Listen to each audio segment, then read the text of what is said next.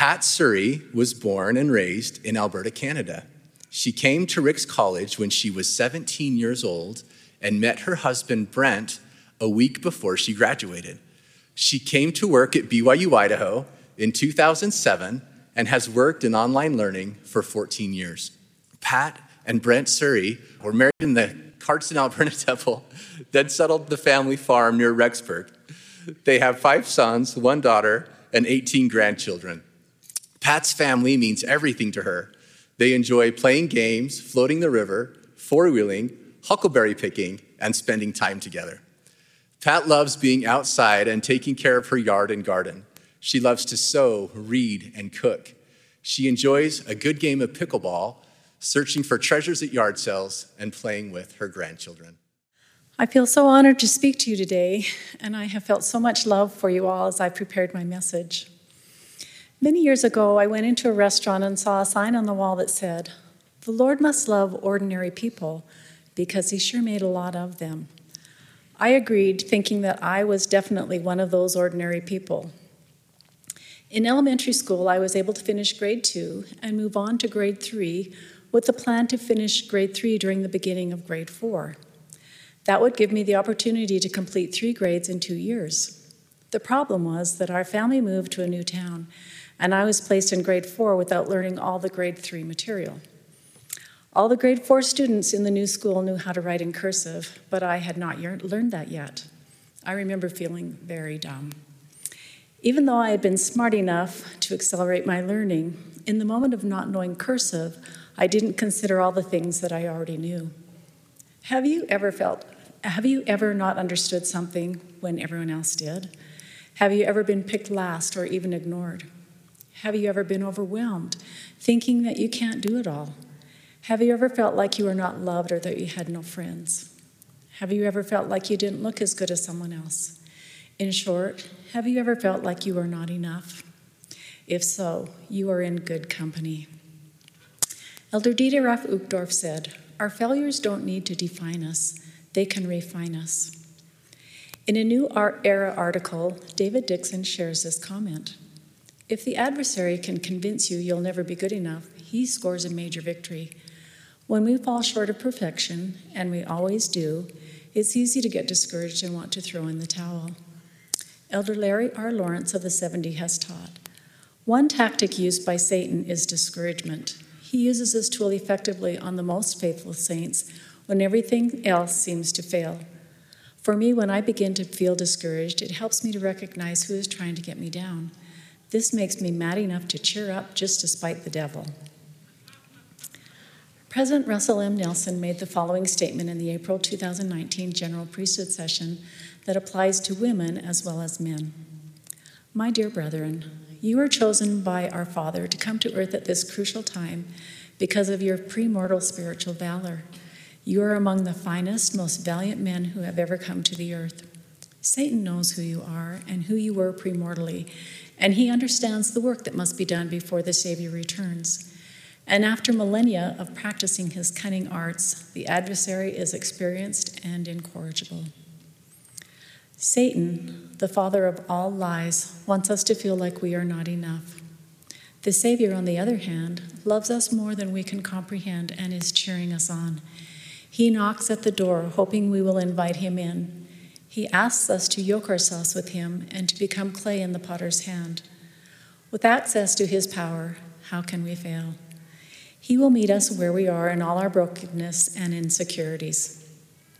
President Ezra Taft Benson said, "Men and women who turn their lives over to God will discover that he can make a lot more out of their lives than they can. He will deepen their joys, expand their vision, quicken their minds, lift their spirits, multiply their blessings, increase their opportunities, comfort their souls, raise up friends, and pour out peace." Neil L. Anderson shared this thought.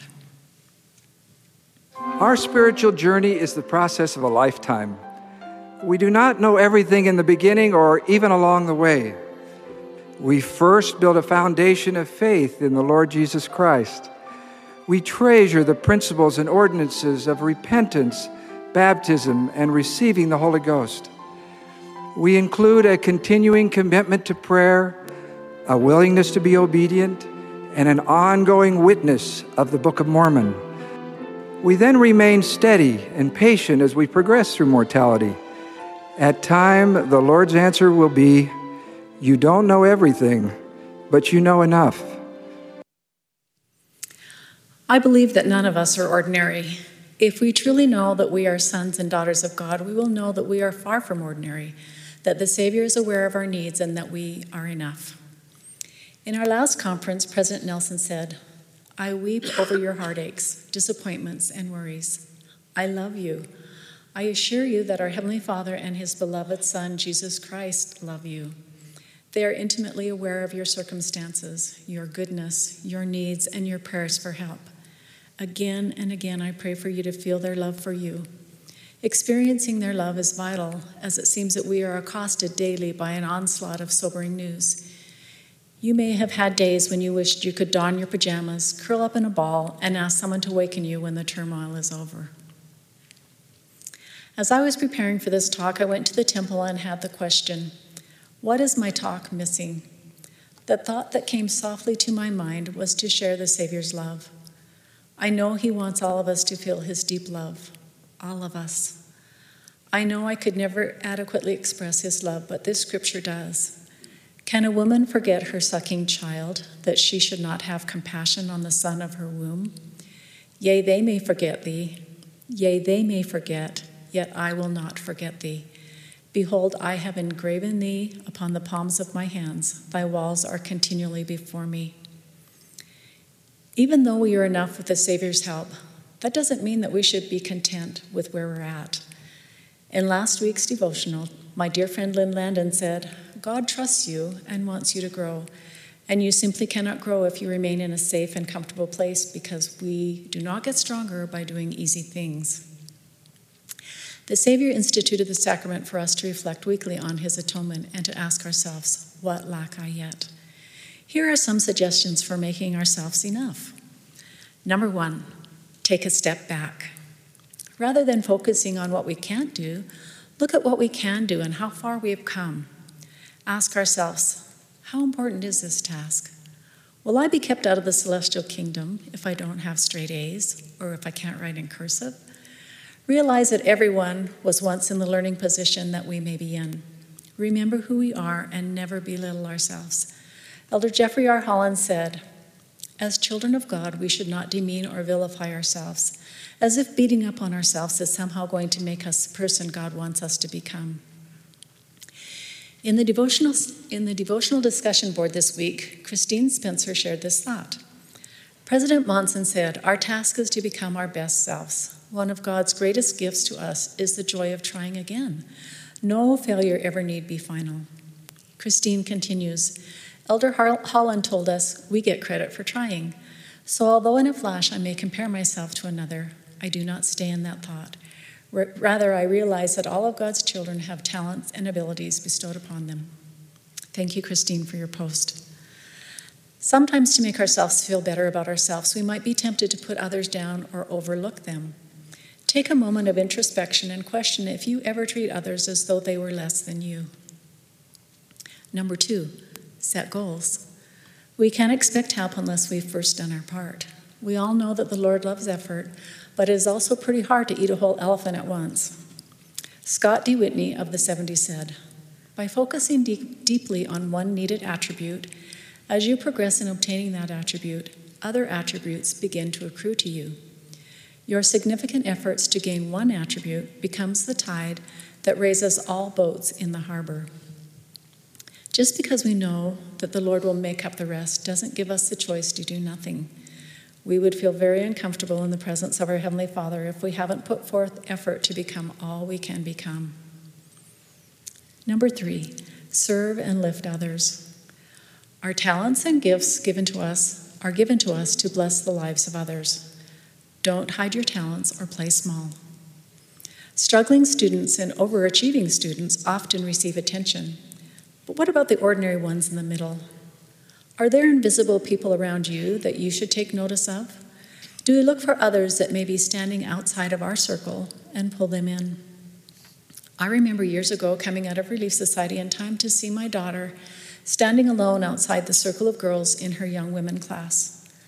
The sad look on her face will never be erased from my memory. In our church, these things should never happen. I challenge you to look out for the ones that need to be loved and pull them into your circle. It is our opportunity to represent the Lord and share his love. Number 4, work on family history. There is great power in doing temple and family history work.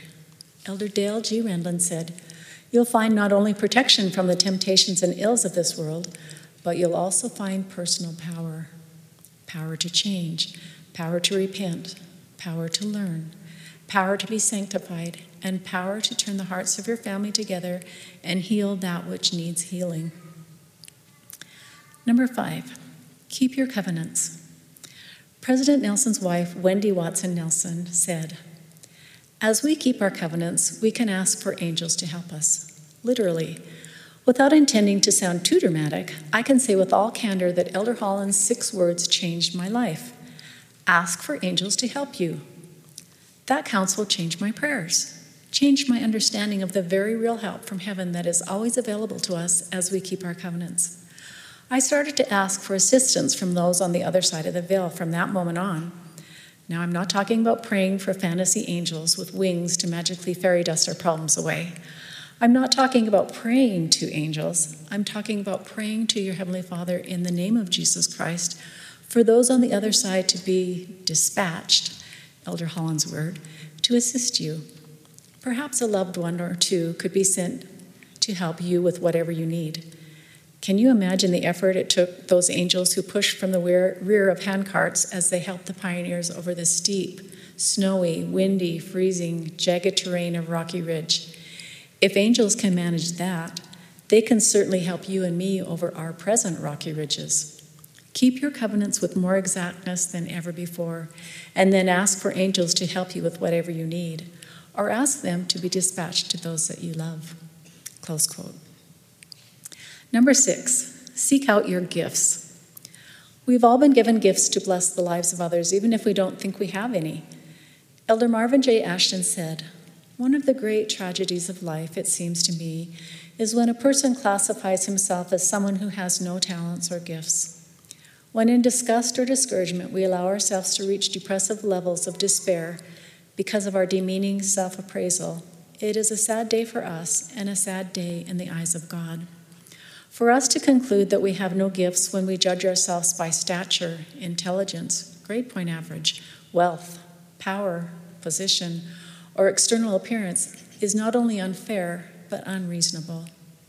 It is up to each of us to search for and build upon the gifts which God has given. We must remember that each of us is made in the image of God, that there are no unimportant persons. Everyone matters to God and to his fellow men. Let us review some of these less conspicuous gifts and see if any belong to you.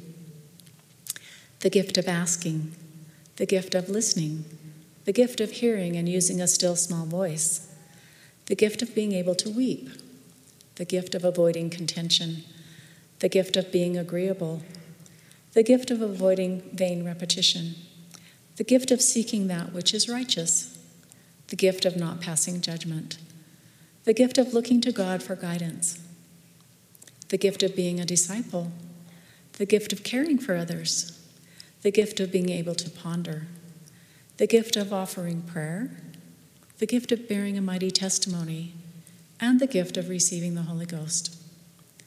We can often discover our gifts in our patriarchal blessing. Rachel Scott shared the following post in the devotional discussion board. I was recently challenged to read through my patriarchal blessing and to make note of the different words that Heavenly Father uses to describe me.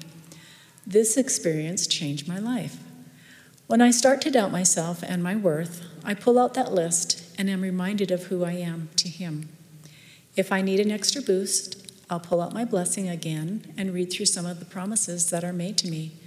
It helps me every single time. Number 7, recognize the hand of the Lord. Be humble and acknowledge the hand of the Lord. Look for miracles and write them down. I recorded this miracle in my journal a few years ago. In 2019, my husband had his second stroke. He was life-flighted to the University of Utah, where we spent 8 days. While in the hospital, I had plenty of snacks to eat, but after a few days, I wanted a real meal. I walked down to the cafeteria, but nothing was appealing to me. What I really wanted was a Subway sandwich. Instead of getting any food, I walked away and headed to my car in the parking garage to get some clean clothes. It was busy with vehicles and noisy with the sound of a helicopter taking off. All of a sudden, I heard a car honking right behind me. I quickly moved over and looked back at the car. There was my sweet daughter-in-law with her window down, and in her hand she held out nothing other than a Subway sandwich for me. How could she have known? And how could she have been there at that exact moment to meet me? She couldn't have known, but the Lord knew, and He poured His love out on me with that simple act of love. I have felt His love many times in my life and know He is aware of me even with my many inadequacies. We need to take notice of His little tender mercies and expressions of love in our life. As a young girl, I remember wishing that I had just one friend that always wanted to do what I wanted to do, totally understood me, and would always be there for me. As I've grown up, I've realized that I have had that friend all along. The Savior is my friend and has carried me through many things, and I'm learning to recognize His hand in my life. Young woman General President Bonnie Cordon was invited by artist Joseph Brickley to a warehouse in Orem, Utah, that had been converted into his art studio. There she observed his work on his latest commission, an enormous mural for the Temple Visitor Center in Rome, Italy. The 27-foot-tall by 50-foot wide painting would serve as a backdrop for the statues of the Christus and 12 apostles. He handed President Cordon a paintbrush and a palette of paint and invited her to paint a flower on the masterpiece.